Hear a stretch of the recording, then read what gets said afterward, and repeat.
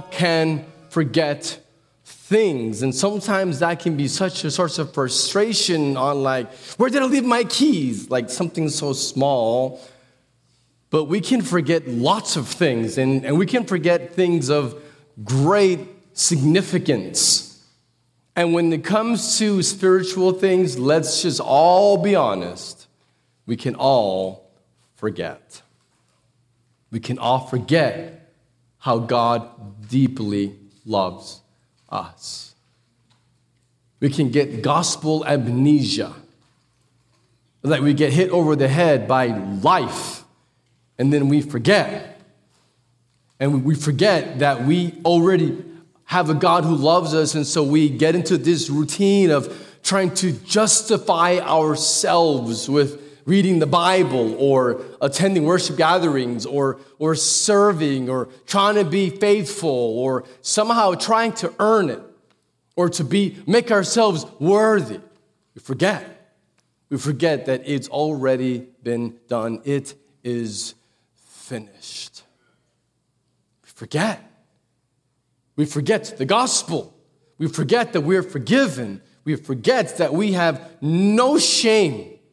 If you're a believer, then your shame and your guilt was nailed through the hands of Jesus onto the cross of Calvary. And we bear that sin and that shame and that guilt no more. It is as far from the east is from the west. And yet, we forget. We go about living our daily lives as though these realities are actually not true. We forget, and so we walk in this shame or this guilt, or we feel like we're not forgiven, and these things are lies, but we forget the truth. We forget that we can walk in victory because Jesus already won it on the cross. We forget that Jesus alone can satisfy our soul. We forget. And so we turn to other things of this world to try to bring hope or peace or joy or to just find meaning or purpose. And we forget that all of that's already found in the person of Jesus Christ. And so what we need is to remember. We need to be reminded of who Jesus is and who we are in Christ. And remember how to walk in this newness of life that we have been given because of the finished work of Jesus on the cross. So we need to remind ourselves of the gospel every single day. And we need a family to remind us. You are forgiven. You are redeemed. You are indwelt by the Spirit. You are not defined by that failure. And so stand up, son or daughter of the King, and walk with your head held high and walk in obedience and walk reflecting his stunning glory. And we have to remember, because life comes at us fast and hard, and sometimes it's confusing, and we can get dizzy and forget.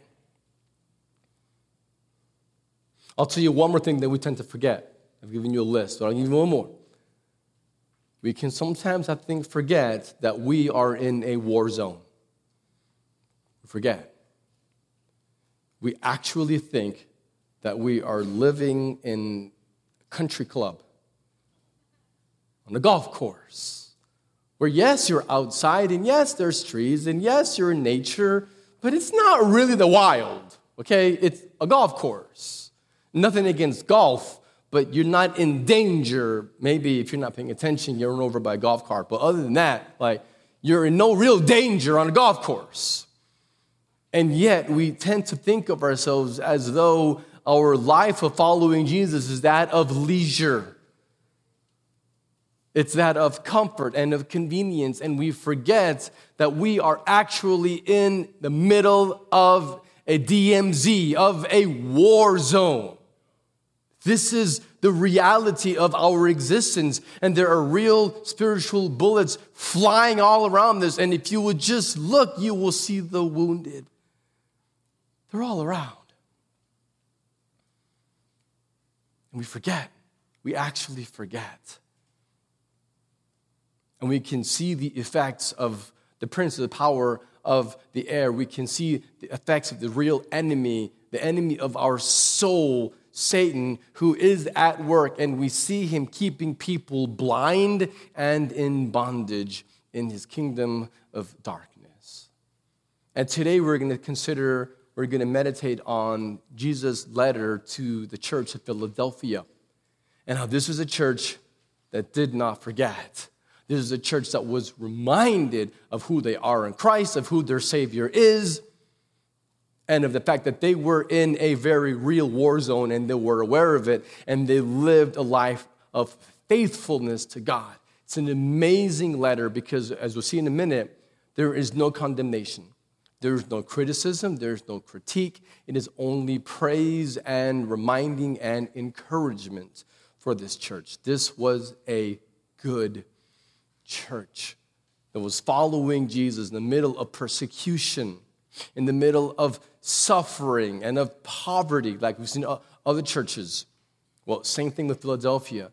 And yet, in the face of all the satanic onslaught, they were faithful.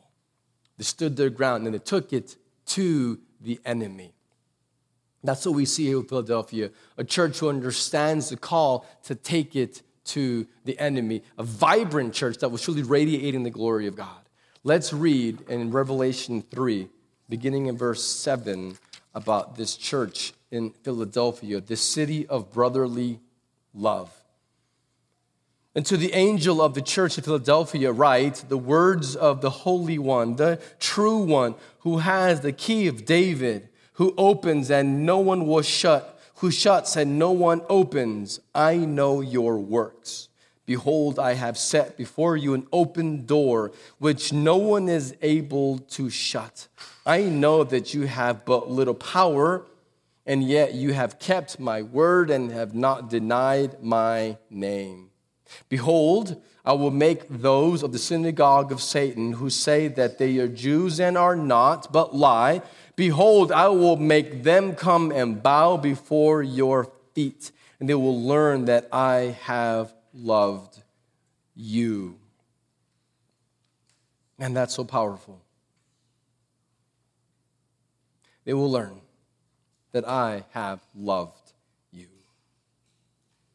Because you have kept my word about my patient endurance, I will keep you from the hour of trial that is coming on the whole world to try those who dwell on the earth. I am coming soon. Hold fast what you have, so that no one may seize your crown. The one who conquers, I will make him a pillar in the temple of my God. Never shall he go out of it. And I will write on him the name of my God, the name of the city of my God, the new Jerusalem, which comes down from my God out of heaven, and my own new name. He who has an ear, let him hear what the Spirit says to the churches. You know, we looked last week at the church in Sardis. Sardis was well known, popular, big, impressive, looked great on the outside, had all the appearance of life and of being at work in the kingdom, and yet they were dead. They had all the appearances, but in actuality, they were dead. See, you have the opposite with Philadelphia. See, they're not impressive. They don't look awesome on the outside. They look small. They look insignificant. It would be one of those churches you would drive by and say, yeah, there's nothing going on in there.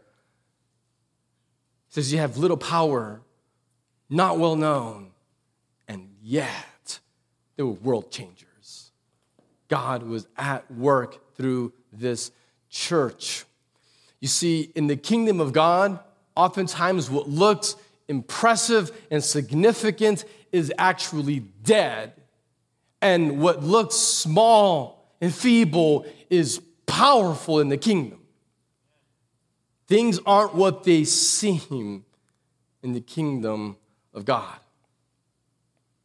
And the whole focus of this series that we'll wrap up next week as we finish off the 7th letter to the 7th church of Asia Minor, of modern-day Turkey, the focus has been on us being a church that is radiant, a church that becomes healthy and vibrant, that is radiating the glory of Jesus, the Jesus that we see in Revelation chapter 1. Because that is the purpose. Like, what is the church for? Why is there a church? Why are we gathered here? But even more importantly, why do we even exist? Why does any church exist? Why does the global church of God exist? Why? What is her purpose? What is her reason for existing? Why did Jesus promise to build his church? Why? For the display of his glory. That's what this is. This gathering is designed to be a manifestation, a display, a radiating of the glory of God. When people see Renewal Church, may they see a glimpse of what God is like. Faithful, forgiving, merciful, loving, generous, just like our God. That's what we're supposed to be. A reflection of who God is, a reflection of Jesus himself. And you're like, well, what is Jesus like? Well, let me refresh your memory. Turn to page 1 back to chapter 1. This is the Jesus, the resurrected King of the universe, the creator, the sustainer. This is who we're called to reflect. Revelation 1, verse 12. John's vision. Then I turned to see the voice that was speaking to me, and turning, I saw the 7 golden lampstands. In the midst of the lampstands, one like a son of man, clothed with a long robe and a golden sash round his chest. The hairs on his head were white, like white wool, like snow. His eyes were like a flame of fire. His feet were like burnished bronze refined in a furnace, and his voice was like the roar of many waters. In his right hand he held 7 stars. From his mouth came a sharp 2-edged sword, and his face was like the sun shining in full strength. And when I saw him, I fell at his feet as though dead. But he laid his right hand on me, saying, "Fear not, I am the first and the last and the living one. I died, and behold, I am alive forevermore, and I have the keys of death and Hades." God in heaven, as we read your word, we're like John. We fall before you like dead men and women. We are so in awe of who you are. We know the victory is yours in this battle that we live in. And we, as your people, just depend on you. We confess before you that our hearts depend on you. We rely on you. We trust in your sovereign purposes. We want our lives to be all about displaying your glory for the praise of your name. We don't want any praise for ourselves. You deserve all the praise. You are worthy. You are supremely beautiful and majestic and wise. We are just humbled before you. And we want to be a church that's on mission, that we do take it to the enemy. So will you speak to us now? Grip our hearts with your glory, and may we respond to you with love and trust and obedience. And we ask it that you would be magnified, glorified, Jesus. Amen. Let me give you the primary truth from Revelation 3, 7 through 13. This letter to the church in Philadelphia, the overriding truth that permeates the whole letter is that a radiant church recognizes the supreme worth of Jesus. Let me say that again. It is all about the supreme worth of Jesus, his supremacy, his excellence, his supreme worth. And so a vibrant church is one that recognizes the supreme worth of Jesus. He has made us for this purpose. We literally exist to recognize it, to see it, to desire the supreme worth of Jesus. And verse 7 in this letter we just read, establishing who Jesus is and is showing us why he is supremely worthy, like his absolute infinite worth. And there's 3 descriptions of Jesus in verse 7. It says that Jesus is the Holy One, and then it says that Jesus is the true one, and that he has the key of David. So there's 3 specific descriptions. Let's look at those one by one and understand how this is revealing the supreme worth of Jesus. So the first one, Jesus is the Holy One. Now that phrase, the Holy One of God, is a very common Old Testament description of the Messiah or of God himself. So like, for example, in one book in Isaiah, 29 times, you see this one description, the Holy One or the Holy One of God. It's used oftentimes for the Messiah. And so when Jesus is the Holy One, described in Revelation chapter 3, verse 7, when he is called the Holy One, it's not random. It's not new. It's rooted in the entire Old Testament that describes God as the Holy One. So Jesus is saying, I am God, that he is divine, that let's not play games. Let's be honest. Jesus says that he is one with God and he is fully God. He is the Holy One. So completely and fully, perfectly God. Jesus is transcendent and majestic. When you hear him say that he just says, I am the Holy One. He is completely sinless, without sin, without blemish of any kind, no darkness whatsoever. Like it says in John 1, that he is light with no darkness, completely holy, perfect in all of his ways. And so Jesus, his very being is holy. His character is holy. His mind is holy. His motives are holy. His judgments are holy. His actions are holy. Every single reality about who Jesus is and what he does is perfectly holy. At the very essence of who the second member of the Trinity is, you have this word, holy. Because everything about him is holy. Think about it. His love for you is a holy love.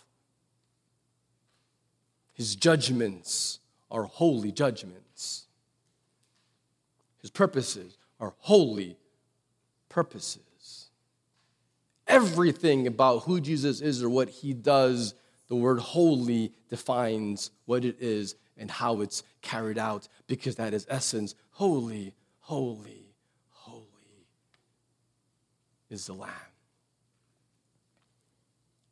The word holy refers to like otherness or apartness. And so the word holy means that Jesus is totally apart or other from us. And so whenever we talk about us being holy and having the Holy Spirit, that means that we're set apart from this world for God's purposes. And so we talk about marriage being holy because you are setting yourself apart just for your spouse. You're not going to share your heart. You're not going to share your body with anyone else. You're set apart just for him or for her. Which is part of sidebar, soapbox. It's going to get slippery, so I need to wear like good traction on my shoes here. This is the problem with social media. there's nothing holy about it. It's like there's nothing anymore that is just for you and for your family. Everyone has to see what you ate for dinner last night. Everyone has to know where you went last Thursday night. Everyone has to know how you dance in front of, your phone or whatever. It's like there's nothing set apart. There's nothing holy anymore. It's all there. It's all just out there for everyone to see. And it's like, whoa. Where have we come, or who have we become? We're called to be holy and set apart because Jesus is holy and infinitely apart from us, and he calls us through his Spirit to be holy. Exodus 15, verse 11, captures what holiness means, how he stands alone. It says, "Who is like you, O Lord, among the gods? Who is like you, majestic in holiness, awesome in glorious deeds and doing wonders?" Who is like our God? That phrase is describing his holiness. But he also says, he says that he is the true one. Now, we live in an era, if we're honest, and this is not hard to know, that truth is relative. Jesus says he is the true one, but we live in an era where, truth is not absolute. Phrases like, I have my truth and you have your truth, or I'm okay and you're okay, and there is no objective standard for truth. Like when I talk to my children, or middle school and high school, and they'll be taught about things like Darwin, evolution, bunk. It's feces. It's bad. It's not true. And so do not believe this newfangled theology that says, we are theistic evolutionists. That is a lie from hell. It's not in the Bible. Okay? It's just so that we're very clear on who we are as a church. We affirm the authority, the inspiration, the inerrancy, the infallibility of the Word of God. We submit to its authority. We read it for what it says, and we don't play games with it. And so what you see with our world today, where truth has become relative, and then someone in class might say, but what about creation? And the teacher then says, well, that is your religious beliefs. We're talking about science right now. Makes you want to just throw up. Because I'm talking about truth, absolute truth. Not, that's your religious preference. And it's like we've taken truth and we've relegated it down to being like ice cream. Everyone likes ice cream. The question is, what flavor do you like? Like, I might like Chunky Monkey. Maybe you prefer some Dutch chocolate. I'm partial to tres leches, if you know what that is. It's really good. Bluebell has some. Or butter pecan. There's some really good ice cream flavors out there. And so maybe you have a preference on what ice cream flavor you prefer, but let's just all agree that everyone likes ice cream, and so there really isn't a difference. It's just a preference. Truth is a preference. I like this truth, and you like that flavor of truth, but in the end, we're all right. That is asinine. That is the very word truth. What the word means is that it is rooted in fact or reality. That's what the word truth means, that it's based on something. There is a standard to measure it by. If you don't have a standard, then you can't have truth. There has to be an objective standard by which you measure what is truth, what is holy. Well, what is holy? God. And so how do you define morality? God. His character defines what is right. How do you define truth? The character of God, the unchanging, objective truth is God. He is the standard by which we measure what is truth. And so when Jesus says that he is the true one, understand, he's not only establishing the existence of objective, absolute truth. I mean, he is establishing that there is a standard. He's establishing that it does exist. There is absolute truth, and it's not preference. It's true or it's not. But he's doing more than that. He's saying that he is the embodiment of truth. It's not just out there. It's Jesus. He embodies truth. Jesus is the truth, the way, and the life. No one comes to the Father except through him. He is the truth. John 8:31, he says, "You abide in my word, you are truly my disciples, and you will know the truth, and the truth will set you free." Jesus himself is the truth. And so truth is rooted in the ultimate reality, prime reality, who is Jesus himself. And so truth has to be rooted in reality. Jesus is that reality. Therefore, this is important, track with me. If you are living your life, or if you are, say it this way, leading your life outside of Jesus, you are living a lie. You following me? If he is truth and we're not following him, and we're living by our own ideas or human wisdom or what feels right to us at any given moment, or what seems to be right to us, but we're not governing our life according to who Jesus is and what he's revealed in his word, then we have to understand what we're doing.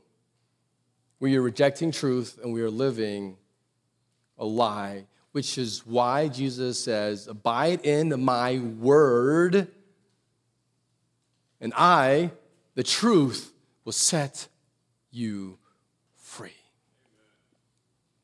You see, the enemy wants us to believe the lie. He wants us to keep in this amnesia and forget the truth and believe the lie that Jesus is not enough. Believe the lie that God is holding out on you. Believe the lie that God is keeping something good from you. He wants you to believe the lie that you can find joy and hope and pleasure in life outside of Jesus himself, who is life. He is our life. Like, this is who Jesus is. The enemy of our soul is called the father of lies for a reason. He wants us enslaved, far from the truth, far from God, far from joy, far from hope, and far from purpose. Our problem as humans is that we forget. We forget the truth. We forget about Jesus, and we go our own way. And in so doing, we forget the Holy One, the true one. We forget that when we're anxious or afraid, that God is with us.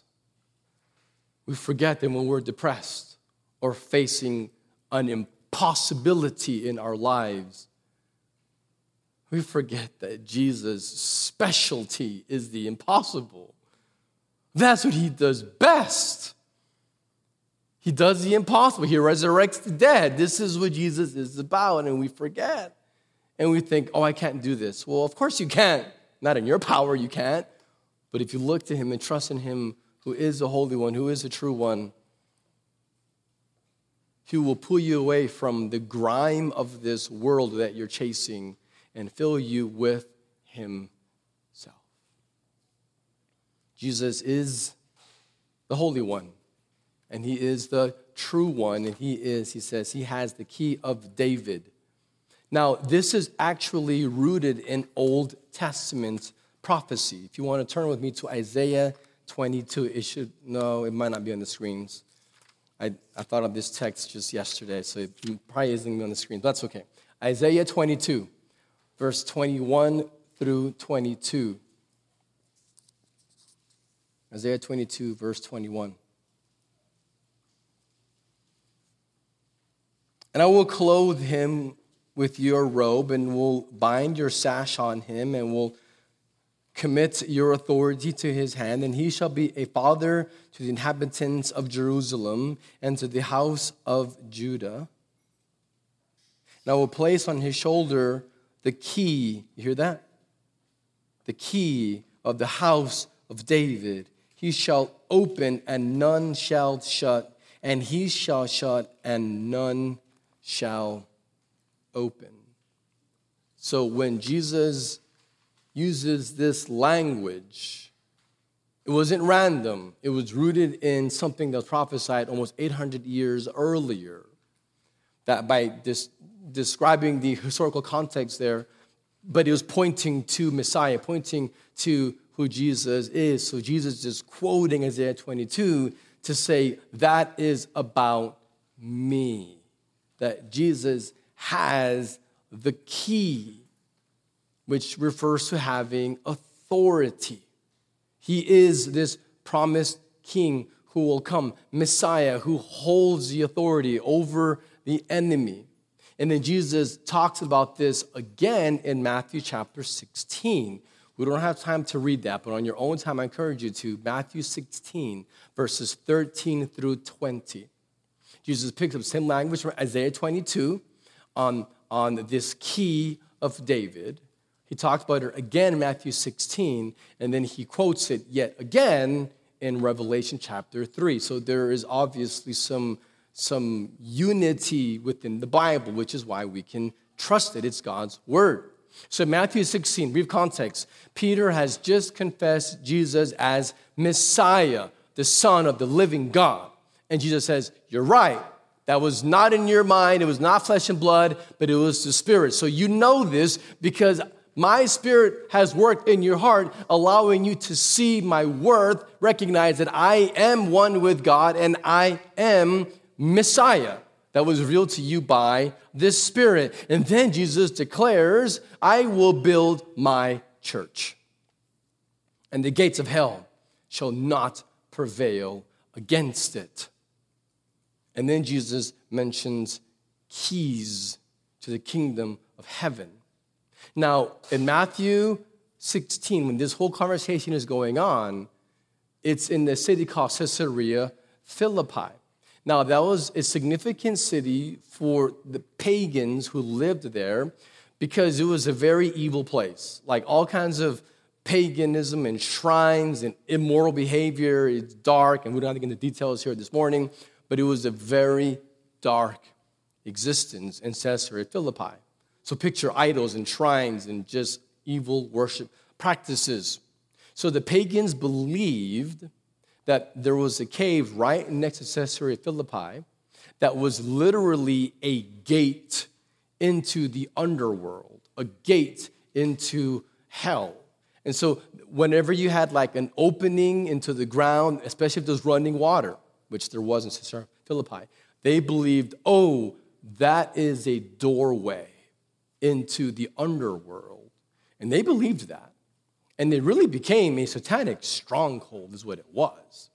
And so Jesus is right there in the same pagan, evil city, and he very likely was hanging out there and points to that cave and tells his disciples, the very gates of hell, this doorway to Hades, will not be able to resist the power of God at work through his people. You're going to take it to the enemy, to this satanic stronghold, to this gate of hell. It's not as though a gate is attacking the people of God. It's the church who is on the offensive against the gate of hell.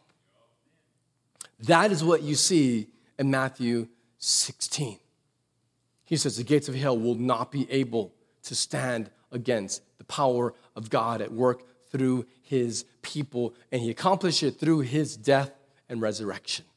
He's doing it through the gospel. So in that same text, Matthew 16, when Jesus says, I give you the keys of the kingdom of heaven, the keys that he's giving is the gospel.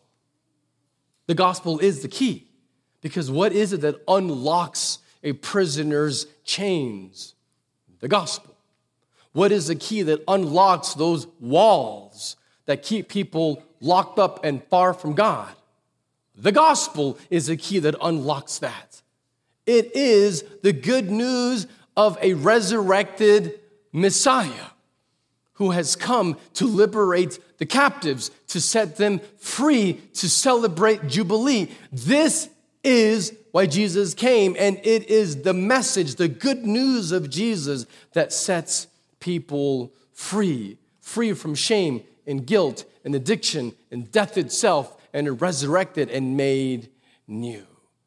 The gospel is not about defense. It is about offense. It is offensive.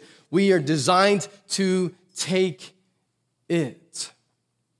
The church is called to go and to overcome Satan and to transform evil places like Caesarea Philippi and like Philadelphia and like Temple, Texas. Because there's darkness here too. Let us not be deceived. We're called to recognize the supreme worth of Jesus, the Holy One, the true one who has this key of David, who opens the door for us to then go and reach people that are far from God. You know, the very essence of what the gospel does is it allows us to worship. That's what it does. It's the passageway that allows us to be made and you receive the Spirit so that we will then worship. The end, the goal is worship. And we gave you 3 words of what worship looks like. It's not complicated. We teach our kids this. Love, trust, and obey. Whatever you love the most, your affections, whatever you love is what you worship. What you trust in, your security, your hope, what you're trusting in, what you're depending on, that is what you worship. And what you obey is what you worship. And some of you guys worship your career or your business or your money. You love it.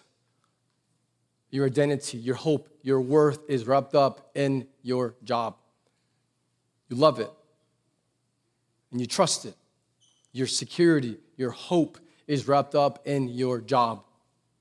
You will sacrifice for it, and so you will obey. You obey your master. You sacrifice your health. You won't even eat or sleep enough. You sacrifice your family. You sacrifice everything. You give it all up because you are obeying your God. You are submissive. You are obedient to the demands of the taskmaster, saying, give me more. And you say, yes, master. Give up your wife for me. Yes, master. Sacrifice your health for me. Absolutely. Done. Give it all up for me. And we do it. We give ourselves to the things of this world, idols that demand and slave drive us, and we go deeper down into it, and we give ourselves to it, and we love it, and all of a sudden, we wake up one day and realize, what is happening to me? What's happened is you have been loving and trusting and obeying something other than Jesus. Because if you are loving Jesus and trusting him, that will lead you to want to obey him. This is all connected. Because we have seen supreme worth, and so we see that he's a holy one, and we see that he is a true one, and he has the key. And so we give it to him, and we cry out, Jesus, whatever it takes. Jesus, take it all. Jesus, I want you more. The thing is, when you give up for Jesus, what you get back is more of Jesus. You get more of his presence, more of his joy. And so really, what are you giving up? You're giving up eating with pigs to go eat with Jesus. That you're giving up this in this world for real hope and joy.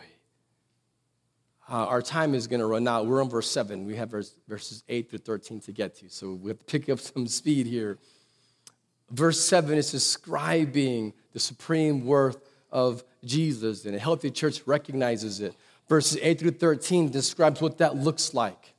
So the next few verses describe, okay, if you're seeing more worth in Jesus, what does that result in? What does it look like for us as a church? And so there's two characteristics of a vibrant church. The first one is we desire the purpose of Jesus. So a vibrant church results in desiring the purpose of Jesus. In verse 8, Jesus says that he has set an open door before them. Now, this is not random. He's quoting, again, Isaiah, Old Testament, chapter 45, verse 1, describes the Messiah will open a door. And then in verse 6, again, this is in Isaiah 45, verses 1 and 2, describe the Messiah being an open door. And then verse 6 describes why.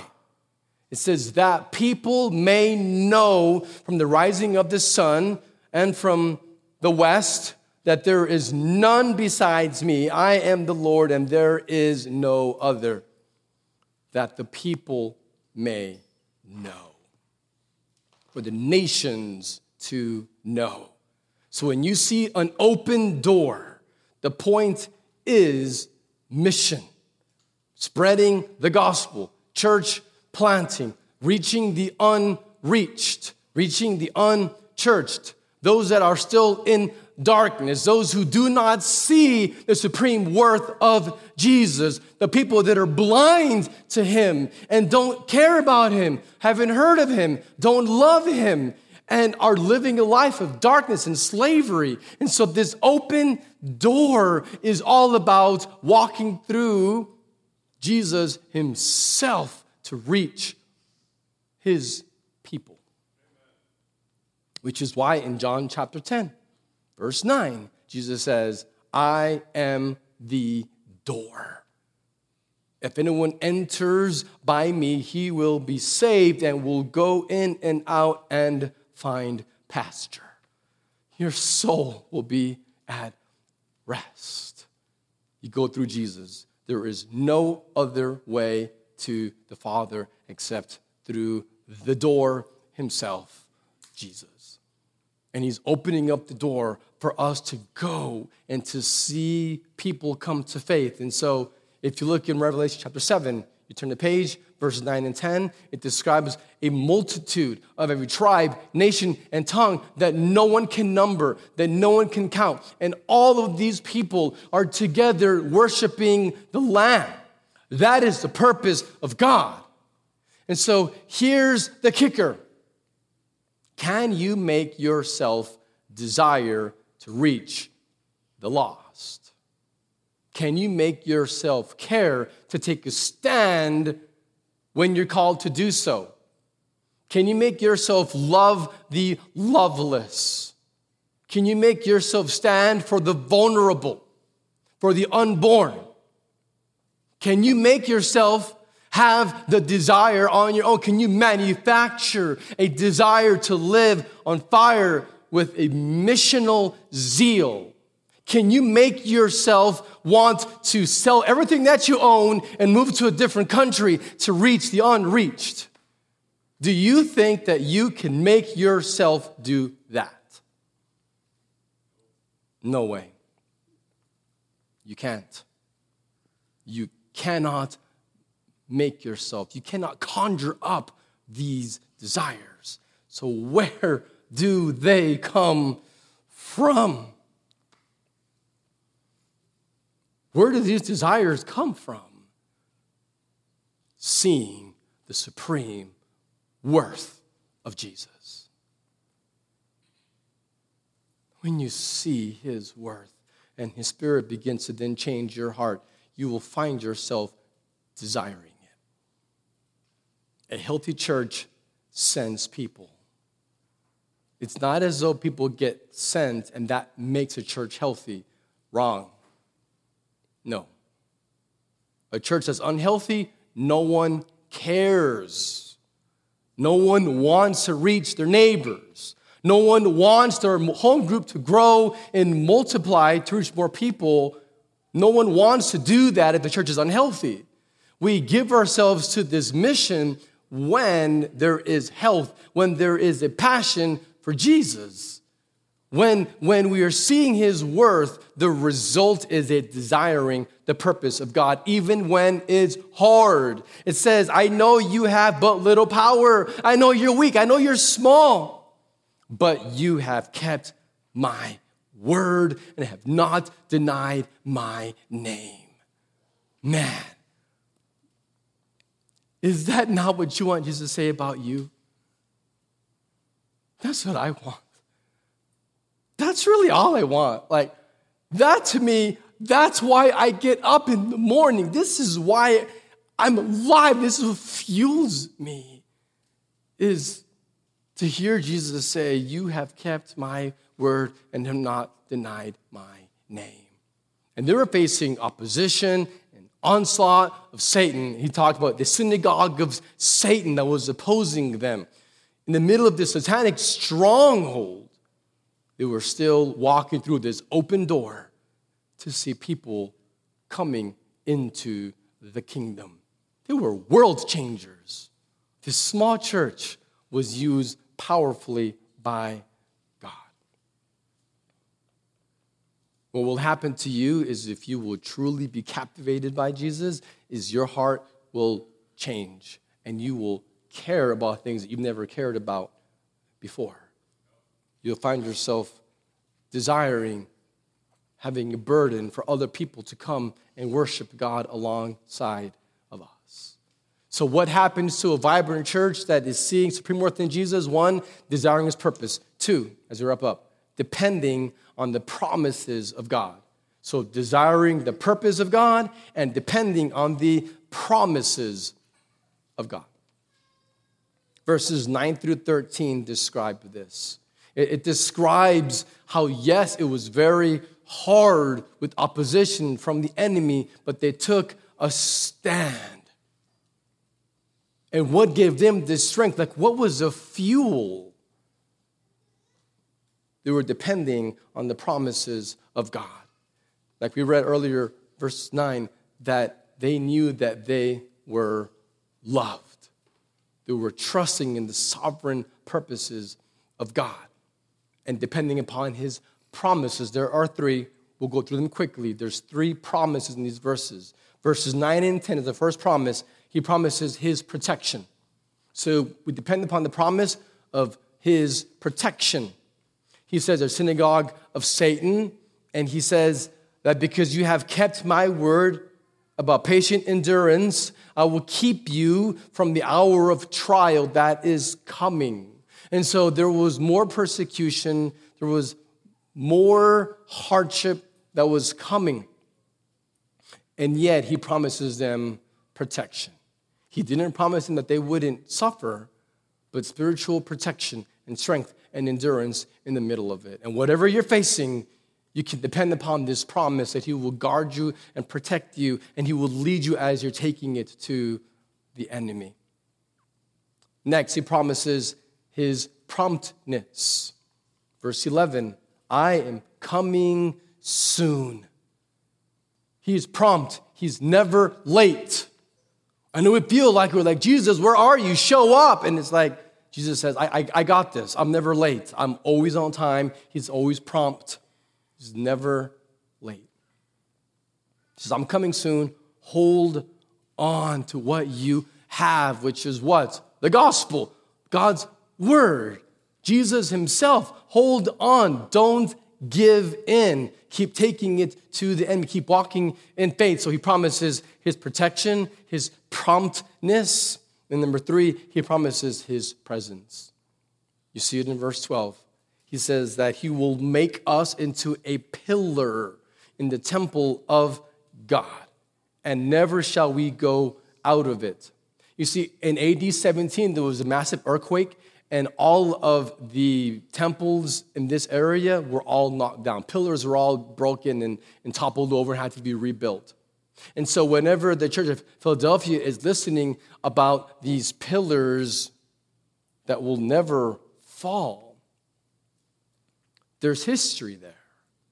He's saying, I know the pagan temples fell, but my church will not be shaken.